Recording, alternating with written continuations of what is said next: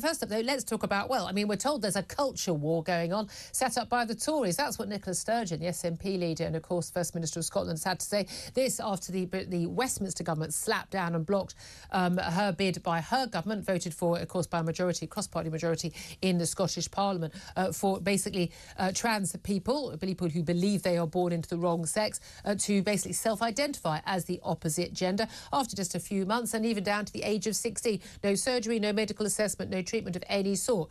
The obvious risks of this, I mean, as I say, they're obvious, are they not? In terms of anyone can just simply say, particularly men, can say, oh, I'm a woman, and then gain the access to safe space places for women, which are needed for, let's face it, our safety and our comfort, frankly. I just don't want to be in a changing room with a man. Call me old-fashioned. Let's talk about this with Miranda Yardley. She's a human rights activist and also is a trans woman. Miranda, I say she. Do you prefer being called she or he? I don't like to be required to do this, but I always think I'm happy to do it as a matter of courtesy. Oh, I think it's absolutely nuts. We're in a position where we have men demanding that actual women such as yourself call men she. I think it's a real insult to women. I'd like, yes. Oh, thank you. I mean, okay, I'd like to be polite. I mean, again, I haven't asked you that the last few times.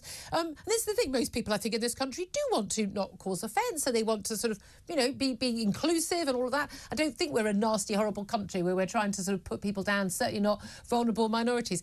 Nicola Sturgeon is basically accusing the Prime Minister in blocking that trans law, and we spoke about it, trans self-ID law last week, of basically trying to use trans people in a culture war to shore up his vote. Do you think Rishi Sunak did that, or do you think she did that? I think that's some pretty serious gaslighting going on there, really.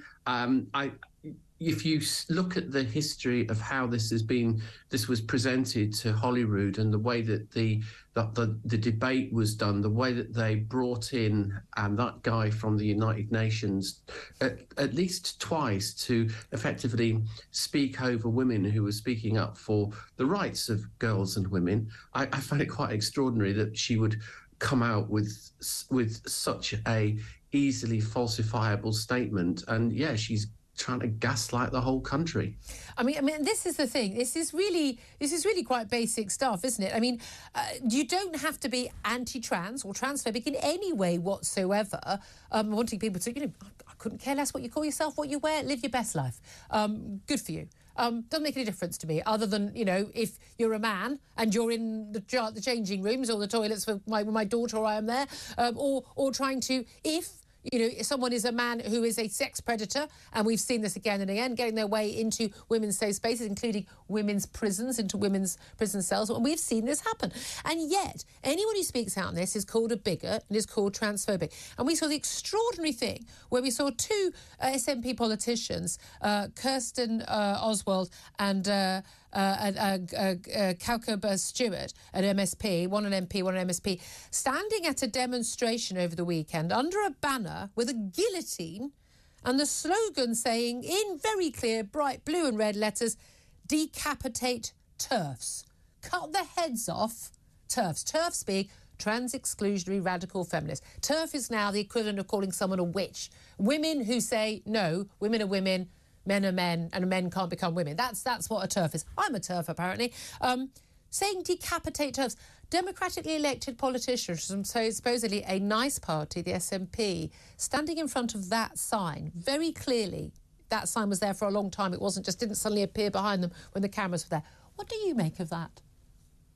Well, this type of violent rhetoric is not new. This has been going on for as long as this culture war has been battled out on social media and in other places. The response to, you'd have thought that the response to any form of disagreement or rights conflict would be, hey, let's sit down and work something out. No, but let's instead do the whole let's bring in the death penalty for people who disagree.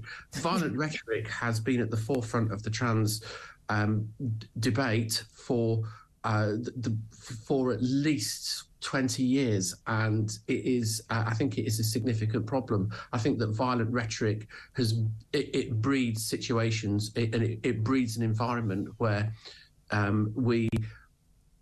where we have groups of men who think that it is absolutely fine and dandy to threaten or even commit violence against women who disagree with them. I mean, you say violent rhetoric. It's gone further than that, hasn't it? We have seen actual physical pushing and proper, violence, intimidation of women when police officers, by the way, have just stood by extraordinarily. And we saw intimidation by Labour MP Lloyd Russell-Moyle of his own colleague on the Labour benches, Rosie Duffield, who has been talked about how she feels almost like a victim of domestic abuse in terms of how she's been treated by the Labour Party. Apparently a figure close to Keir Starmer in his office saying she should spend less time at lunch with J.K. Rowling and more time in a constituency, because she went to one lunch which J.K. Rowling did for some women campaigning for women's rights. But we spoke to Lloyd Russell-Moyle on the show last week about what he had to say, just being very derogatory about women MPs who were talking about this issue. But I hadn't seen at that time, and it came out later, that he'd actually been physically intimidating as well. Lloyd, if you want to come back on and defend it, he actually moved onto the benches to sort of sit really close to MPs, Tory and Labour, who were speaking out on this issue. And no one says a word. It's extraordinary. Yeah, it's quite something. I think it was Miriam Cates that he... Tory MP. Pretty much too, yeah. It doesn't matter where she's from, which side of the house she's from.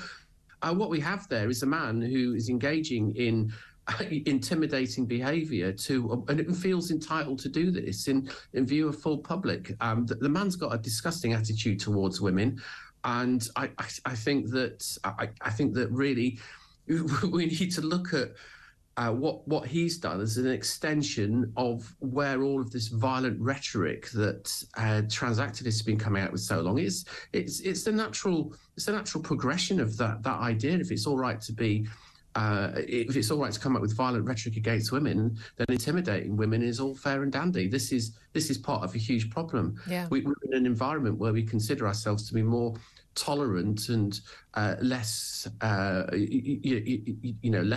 less sexist or oppressive towards women. And what do we have? We have men like him who feel that he can basically get in her face when he disagrees with her on something. It's classic abuse of behaviour. I'd love to see him doing that to a man in the pub and getting away with it, put it that way. There's also just one thing I want to put, and I tweeted about this yesterday, Laura Kuenssberg interview with Nicola Sturgeon yesterday on the BBC, and they were talking about the gender self-ID issue, and Laura Kuenssberg, who's a very well established and very respected journalist, she talked about biological women who are biologically female at birth. And I queried, they say, just use the correct word. We all know what the correct word is. The word is women.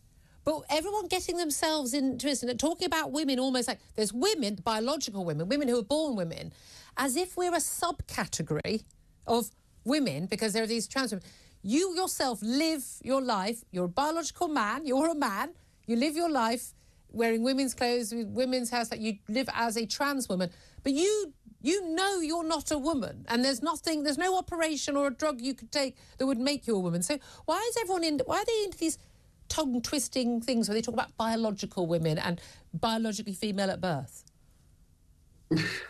I guess it's because what they want to do is they want to make themselves feel all inclusive. And you see, there we've got a real problem. And the interview was Laura Kuenssberg, wasn't it? And she's a very strongly opinionated, strongly minded woman, and she is bowing to this use of language, this utterly false use of language. There are